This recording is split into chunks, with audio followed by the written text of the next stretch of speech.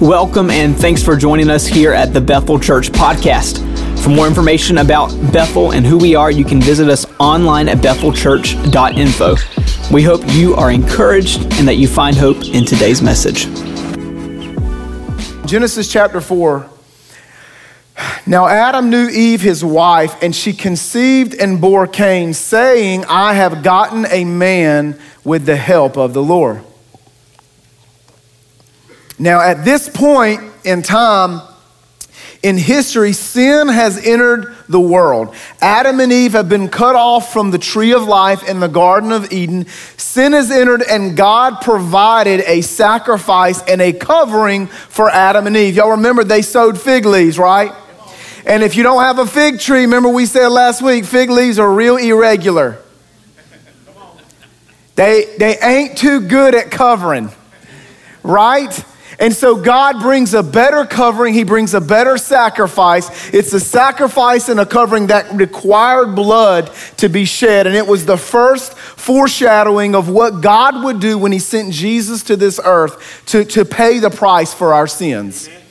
But I want you to imagine for just a moment before you start taking the verse out of context, what it would have been like to have lived in a place where there was no sin. And now all of a sudden you're living in a world that's out to get you. It's kind of like switching back and forth. My kids have got me into it. It's like you're playing Minecraft in creator mode and then you switch over into survivor mode. See, only a few people know what I'm talking about. Some of you are like, what's Minecraft? That's of the devil. No, don't worry about it. Isn't it funny how everything we don't understand, we say it's of the devil? Never mind, that's another message. But all of a sudden, they go from this perfect environment until now everything's tougher, everything's harder. If you think your marriage has been through some tough seasons, Adam and Eve, I imagine every morning they woke up, they were just like, what were you thinking? This is a lot harder. And then when Eve gave birth for the first time, Adam should have stayed gone for about a month. Now, Adam knew Eve, his wife. The word know or knew in the scripture is the first time we see this word used. Yes, it is many of us see it as a polite way to mention sex. But it really shows us more what sex was designed to be rather than just something that was for procreation and enjoyment. You see, when you look at the word that the Bible uses for sex, it doesn't even really mention enjoyment or mean procreation. It means to have a deep understanding of, to be revealed and to reveal, to perceive and discern. You see, what the world would have us believe is that sex is just for enjoyment, and then there would be certain religions that would have us to believe that it's just for procreation, but God has a third, deeper purpose in mind, and it's to really know somebody at a deeper, intimate level. Why would I take the time to say that? I can't give you every practical application of what this means, but can I talk to my students for just a second? Any teenagers in here, wave at me real fast. They're like, you're talking about sex. I ain't waving at you right now. Honestly, I'm gonna talk to everybody. Whether you want it to or not, sex has a way of binding you. It has a way of anchoring your soul to someone else's, whether it's another student your age or whether it's a person on the computer screen. The enemy would have you just believe that it's just surface level enjoyment, but it's much, much deeper. And I want you to learn to treat it in the way that God intended it to be used. And it was to help you know someone. It was to help you have a deep understanding of someone, to be revealed and to reveal, to perceive and discern. Eve says this funny thing in here, and I don't know if you catch it, but she says, I have gotten a man. Don't take that out of context. Some of y'all are pointing to your husbands right now. He's like, I got me a man too. It's such a weird thing to say, but remember the language here, it appears that Cain was the firstborn man. Maybe not the firstborn human, but the firstborn man. In other words, it's almost like, finally, I have gotten a man. Why would she say this? Do you remember back in Genesis 3:15? Now, if you don't know and you've come in, we're going through the Bible chronologically. So this is going to be about a 3 or 4 year sermon series. We're really not sure how it's going to unfold. When we can't figure out plans around here, we just blame things on the Holy Spirit. Anybody else do the same thing? Right? We're just going to go where he leads us and address these things as we come across them. But in Genesis 3:15, do you remember the promise of God? And if you don't, just say, no, I don't know what you're talking about. That's why you're up there, man.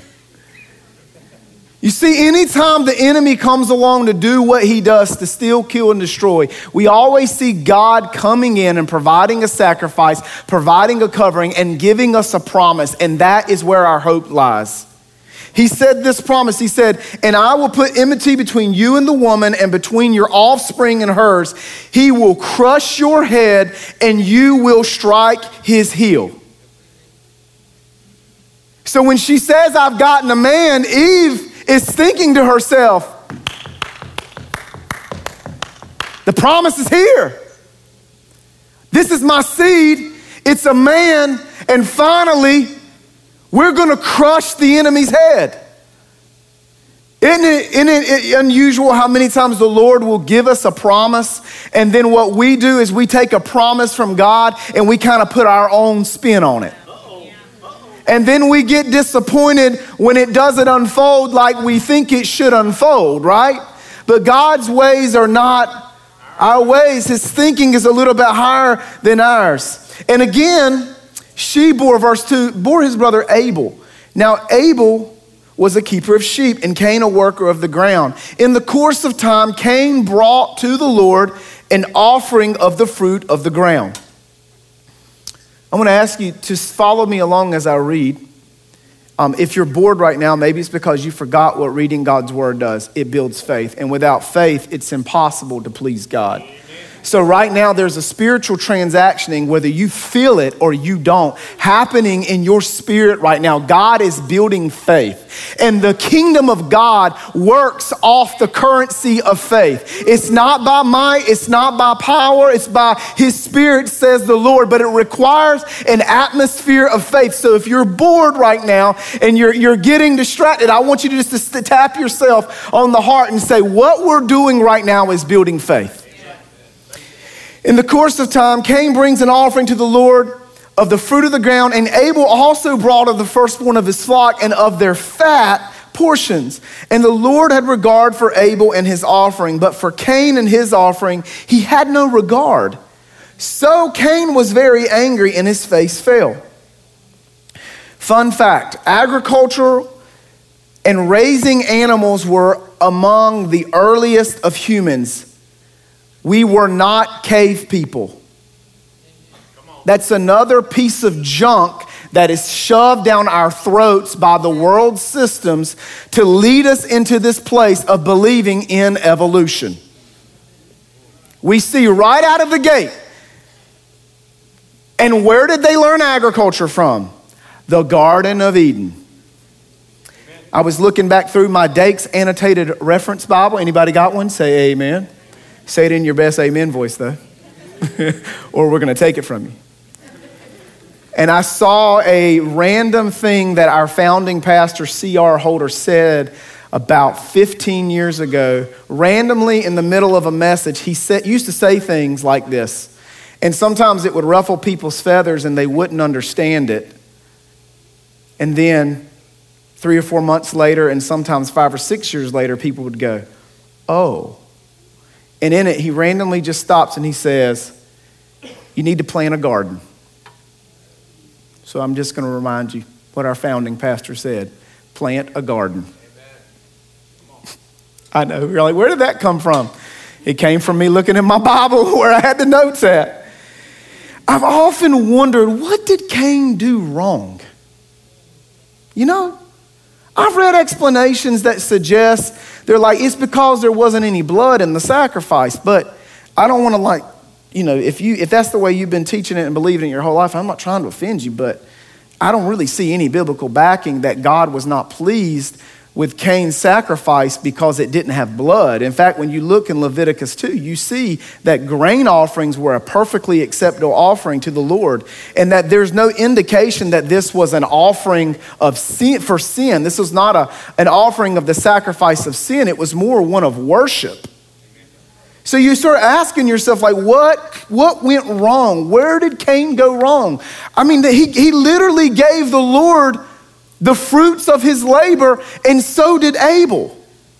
But you see, when we understand the interconnectedness of Scripture, you go to Hebrews 11:4, and it tells us why God did not accept Cain's offering. This is why. By faith, Abel offered to God a more acceptable sacrifice than Cain, through which he obtained witness that he was righteous, God testifying of his gifts, and by it he being dead yet speaketh. I want to present to you this morning that not all worship is not equal.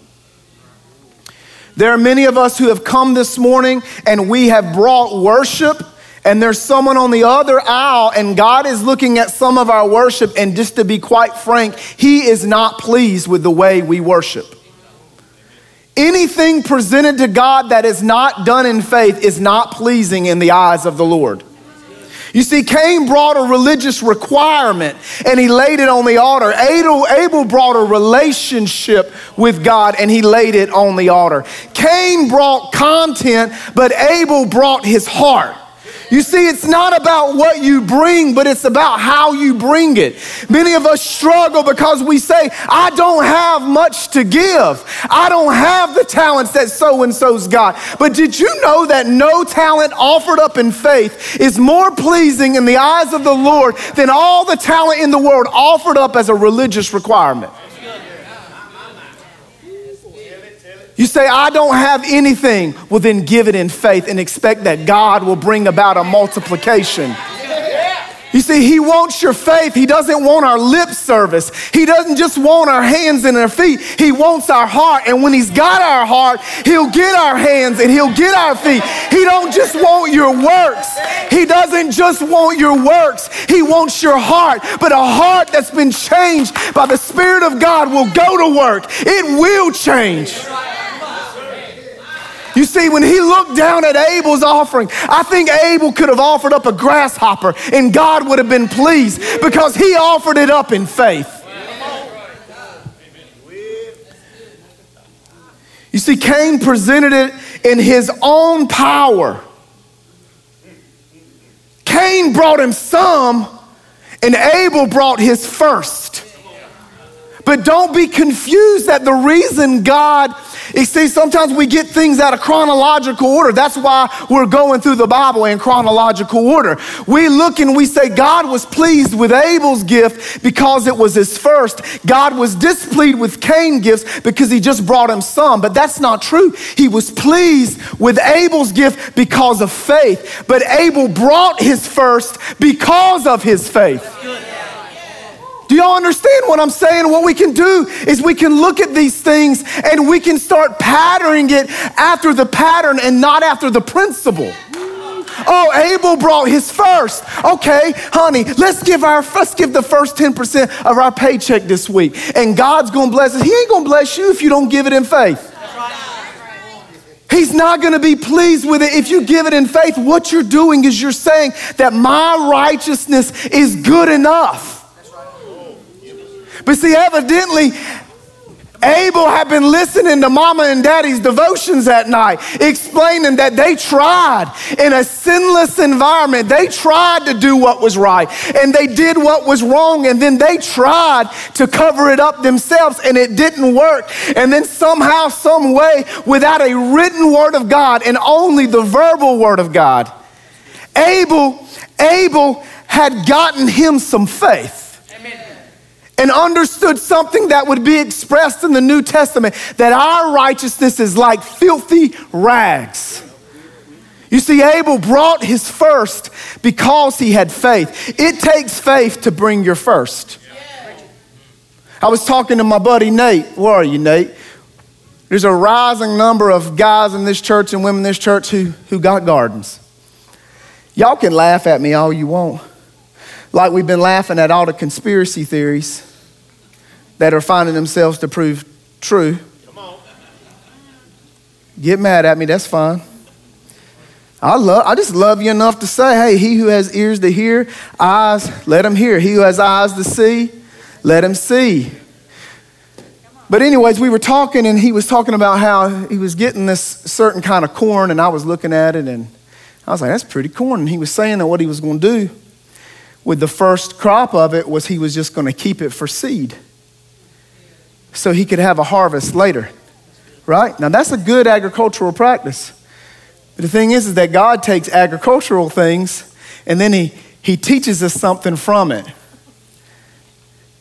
See, what Abel did is he raised his crop and he took his seed crop and he gave it to the Lord. Now that don't make no sense. You're literally going to give to the Lord the first of your flock, the thing that is going to allow your flock to grow. See, a lot of us, that's the way we look at our money. We struggle with the concept of tithing. We bring God some, but we don't bring him our first. And then we turn it into a religious thing and we get beat over the head by it. But can I tell you something? If God has your faith, he will have your first. But just by giving him your first doesn't mean that you have faith. It might mean that you are trying to do it in your own power. I want you to stay with me this morning. We got to keep moving.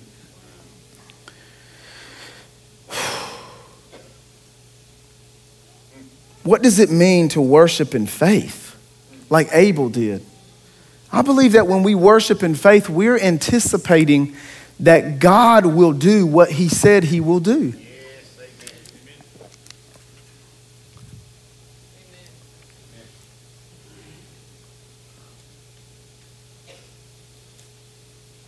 I don't know why I'm doing my fingers like this. I think it's because I read a verse that Nelson Radford showed me, and it said that the Lord he'll guide your fingers into battle. And I started reading it, and I started doing like this, and I'm like, Lord, what does that even mean?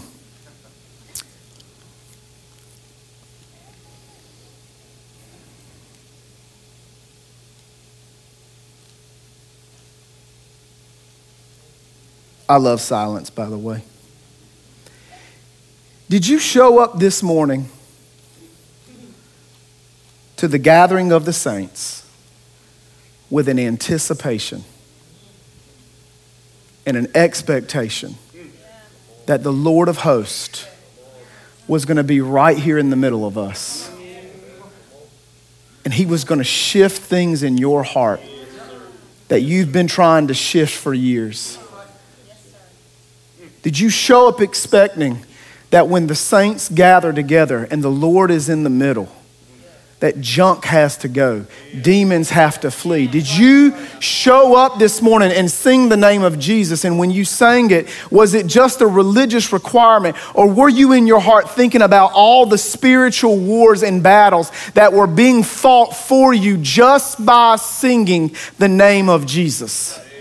There's a difference between the gathering of the saints and a faith-filled gathering of the saints, where we show up and we expect the Lord to show out. We expect the Spirit of God to move in gifts of prophecy and words of knowledge. We expect that he will give us the gift of discernment. We expect that people will be saved. Why are we surprised when people come down to this altar and give their hearts to the Lord? Why? Because our faith is low. Because we just showed up as a religious requirement. We should be surprised when the Spirit of God is moving and no one is saved.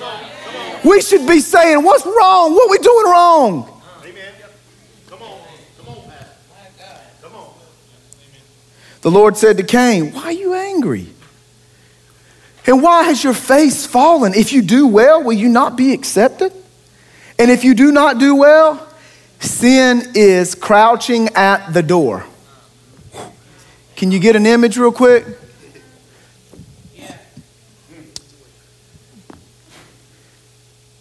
Sin is crouching at the door. Sin is crouching at the door. Its desire is contrary to you, but you must rule over it. Amen. Cain spoke to Abel, his brother, and when they were in the field, Cain rose up against his brother Abel and killed him. Cain did not kill Abel because God rejected his offering. I want you to really understand. When I was a math teacher,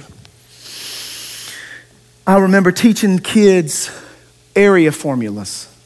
Some of you are just like, dude, this is not inspired by the Lord if you start talking about geometry. I remember teaching kids area formulas, and they were always like, what's the area formula for a triangle? I can't remember it again. And I'm like, I'm not telling you the area formula of a triangle. If you know the area formula of a rectangle or a square, you should be able to deduce the area formula of a triangle. Because it's half the length times the width. Never mind, okay. Raise your hand if you have problems in math and you want to come to the altar, and we're going to lay hands on you right now. What I was trying to tell them is this, is like, you can memorize stuff, or you could just learn the principle and you could go home and feed your own family rather than depending on me to do it for you. That's what I'm trying to say here. You see, this wasn't just a little thing we memorize and say, oh, yeah. You know what? He did this wrong. No, God did not reject. Cain did not kill Abel because God rejected his offering. God rejecting Cain's offering because of what caused Abel's murder.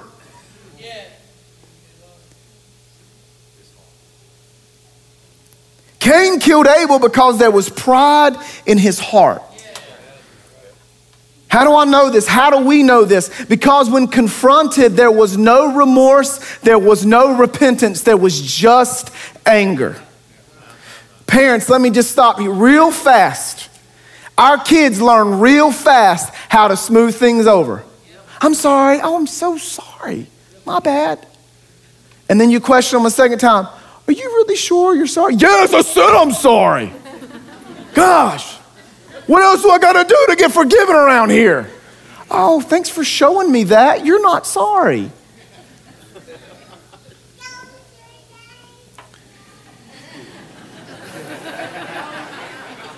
It's perfectly fine. It's okay. I'm glad she's in here, and I mean that. It's a blessing.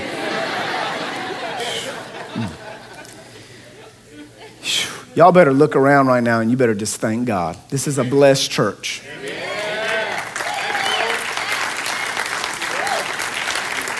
And if that distracts you, you came as religious requirement. You didn't come in faith, because that's the heart of God. It's that will enter into the kingdom of heaven. My response is my responsibility. You see, there's a temptation to believe that stressful or undesirable circumstances cause us to do wrong things. In other words, it's easy to look at this story and say Cain killed Abel because God rejected his offering. But when God rejected his offering, it only revealed what was already in the cup.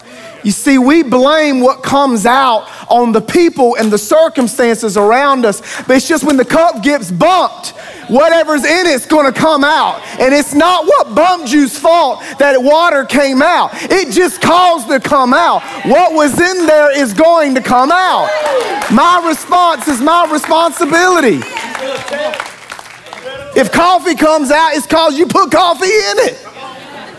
If nothing comes out, because you put nothing in it.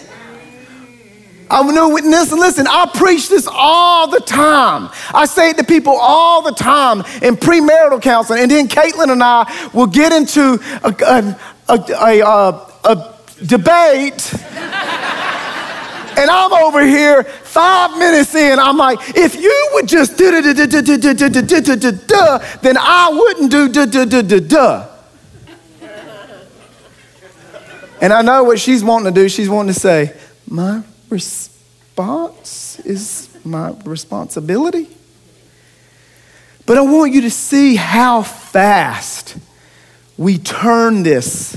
And even when we read something right here, we're like, man, that must have felt really bad. We feel bad for Cain. Like, oh, I wish God hadn't rejected his offering. He wouldn't have killed Abel. No, he would have found another reason to kill Abel. It was in his heart. The Lord said to Cain, where is Abel, your brother? Let me say something real fast before I read any further. I am Cain. You are Cain. We are Cain. Before we get a religious spirit about us and start thinking about all the people that are Cains, and we're just sitting here in our pure little innocent Abel self, ain't none of us Abel. I ain't gonna go because I could just let it sit.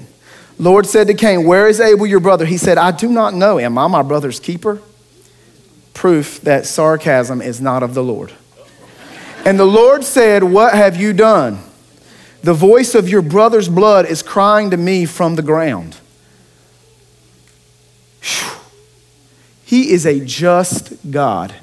And even when you have to endure injustice, know this. He is going to judge all things. Everything will have to account. The blood is crying to me from the ground. And now you are cursed from the ground, which has opened its mouth to receive your brother's blood from your hand. When you work the ground, it shall no longer yield to you its strength. You shall be a fugitive and a wanderer on the earth. You are Cain, I am Cain, we are Cain. Many of us think to ourselves sometimes, we would never do anything like this. But yet we have. We all have. Jesus would come along and say in the New Testament that you've heard it wrong to commit murder. But I say unto you, if you have anger in your heart to a brother, that it's the same as murder. When we have uncontrollable outbursts of anger, we are literally entering into the zone where murder happens. So in a sense, we're guilty of the same thing. We quickly see the exponential consequences of sin happening right here. A horrible thing to happen. But we also see this, man, even when it seems like justice will not be served, we know that God is a just God. Cain said to the Lord, oh, this is beautiful. I want y'all to see this. Cain says to the Lord, he cries out, my punishment is greater than I can bear. Behold, you have driven me today away from the ground, and from your face I shall be hidden. I shall be a fugitive and a wanderer on the earth, and whoever finds me will kill me. Then the Lord said to him, not so. If anyone kills Cain, vengeance shall be taken on him sevenfold, the number of completion. And the Lord put a mark on Cain, lest anyone who found him should attack him. Then Cain went away from the presence of the Lord and settled in the land of Nod, east of Eden. Isn't it amazing how in this moment, you see God's judgment in one hand and his mercy in the other. For God to be a just God, he has to judge. God's judgment and his love for us exists together, and there is no conflict. That even in the middle of his judgment, he still has mercy to sinners. He still puts a mark on Cain. He still places his hand of protection on Cain. When we wrestle with the attributes of God, and we in our minds think that they're somehow conflicted, It's because we're separating them and not seeing them and how they work together. I'm going to skip a few verses. We'll send you an article about the other ones, or you can read it yourself. Verse 25, and Adam knew his wife again, and she bore a son, and called his name Seth, Hendrick's family. For she said, God has appointed for me another offspring instead of Abel. That's what Seth's name means, appointed. For Cain killed him. To Seth also a son was born, and he called his name Enosh. This is beautiful how the chapter ends. And at that time, people began to call upon the name of the Lord. See, God's promises are yes and amen. Many times, the Lord, he gives us a promise, and then it feels like it's just taken away. And we can't see, Lord, where is this going to come from? It might look like the beautiful thing is gone, but God has a way of bringing beauty from ashes. He makes us a promise that he will turn our mourning into dancing. So even if you were never a dancer to begin with, he's just not going to return your joy. He's going to turn your mourning into dancing. He will take every test that the enemy throws at us, and yeah, I know, I've said it before, he will turn it into a testimony. Everything the locust has eaten, he's gonna have to repay. You see, the name Seth means appointed. In other words, God is laying out the rest of the plan for man just in the first few chapters of Genesis. You see, if you can get the first few chapters of Genesis, you get the whole Bible. You actually get the gospel in the Old Testament. We see this pattern over and over, that God gives blessings. We sin and we mess it up, but God responds with an appointed one. In fact, he takes it a step further. He doesn't just respond with an appointed one. He responds with an anointed one who doesn't just come in and give us the promise, but he comes with a power to lead us out of captivity. You see, there would one day come another Seth. There would one day come another appointed one. And even though Abel was gone,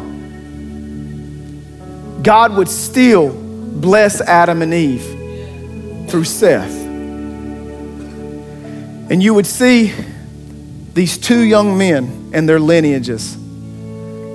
Cain's descendants would focus on buildings, creating things with their hands, and it seems like they were very successful. Seth's descendants would have a heart after the Lord.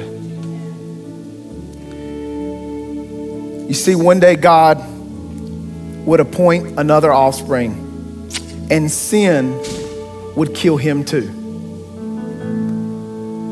In all honesty, if we go as upstream as we could, not to remove personal responsibility from Cain, but Cain didn't kill Abel. Sin killed Abel. And no matter what problem you face, what problem our society faces, whether it is racism, whether it is sexual orientation issues, whether it is abortion, the murder of unborn children, no matter what the issue we are facing, we have to always remember that beyond that, the issue is sin. And we can attack and we can address these issues at the surface, but if we're going to see real change, if you're going to see real change in your heart, in your home, in this community, and in the world, the sin issue will always have to be addressed. It's Black History Month. Let me give you a little piece. Did you know that this verse on Cain was part of the false doctrines that were taught to churches in the South, that the mark was darker sin? And it was a curse because of sin. And it allowed people who claimed to have a relationship with God to enslave people that were not fair complected. Go pull you out an old commentary and you'll see it. It's sick. But yet there's not one thing in Scripture that even closely indicates that that is the truth. In fact, if anything, the mark doesn't even really appear to be a physical mark. It appears to just be something that just everybody knew when they got near Cain. And for many of us, we hear that and we're like, man, I didn't know that, now I'm mad. But can I tell you something? That little fun fact that I just shared with you, that's not the issue. Racism is not the issue. The Democrats are not the issue. Some of y'all need some faith to believe that one. It's not the issue. Let me talk to the other side. Republicans are not the issue. Some of y'all need some faith to believe that too. Capitalism is not the issue, and neither is socialism. Now, I ain't even gonna pretend to take sides over there. I don't want none of that. Look, your 2-year-old is not the issue. Your husband is not the issue. Somebody say amen right now. Are you men? No, it's just men. What are you women talking about? Sin is the issue. I want you to stand with me.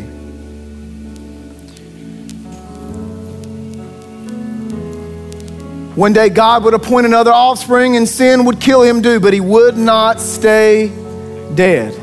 He would come back to life and he would triumph over sin and death. So why? So that people could call on the name of the Lord. This is the Bible. Every single chapter, every single verse, every single word whispers the name of Jesus. It whispers the name of Jesus. Every story in every book, it whispers the name of Jesus. It was all part of God's plan to help us understand that we had a problem with sin and that we couldn't set ourselves free. So we needed a Samson. We needed an Ehud. We needed a King David. We needed somebody better. We needed somebody final. We needed someone that could cover our sin. We didn't just need an appointed one. We needed an anointed one to come and do what we couldn't do. So even when I'm reading about Cain and Abel, I see Jesus on the cross with his arms spread open.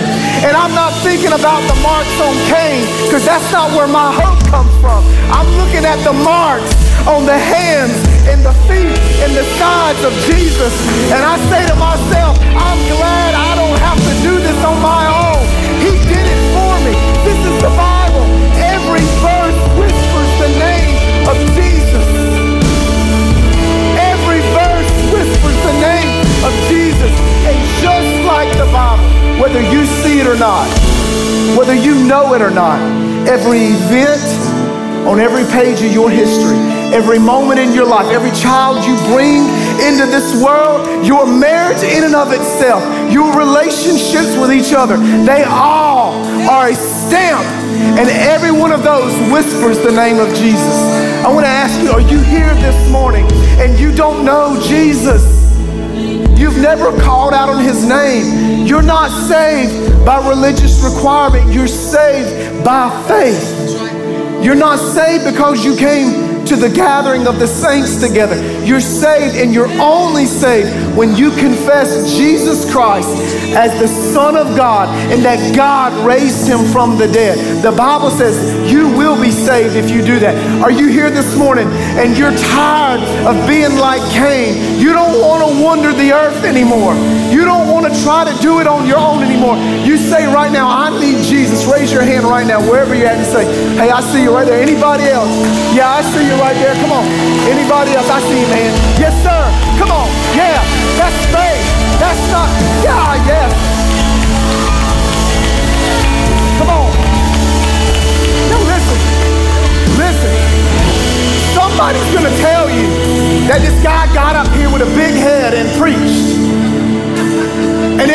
very end, he started talking real loud. And then these musicians came up and they just made you feel all emotional. That's a crock. This is faith. This is called faith. Because without faith, you can't even see yourself as a sinner and see Jesus as the Savior. This is faith. This is what faith feels like. I want you to pray with me if you just raise your hand right now and you say this. Say, Jesus. Come on, I want all of you to call on his name. Jesus, you are the Son of God. You are the appointed one. You are the anointed one. I confess you, Jesus, as the Son of God, as the payment for my sin, as the covering for my sin. I confess you as God's Son, that you died on a cross. You came back to life, and you're alive. And you're saving me right now. In Jesus' name, amen. If you just prayed that prayer and there was faith in your heart to believe, and I believe there was, the Bible says you are saved. I need to tell you a couple things about your salvation real fast. The Bible says now you are a new creation in Christ Jesus. That's the first thing. The second thing is this, is that what God started in you right now, he is going to finish that work in you.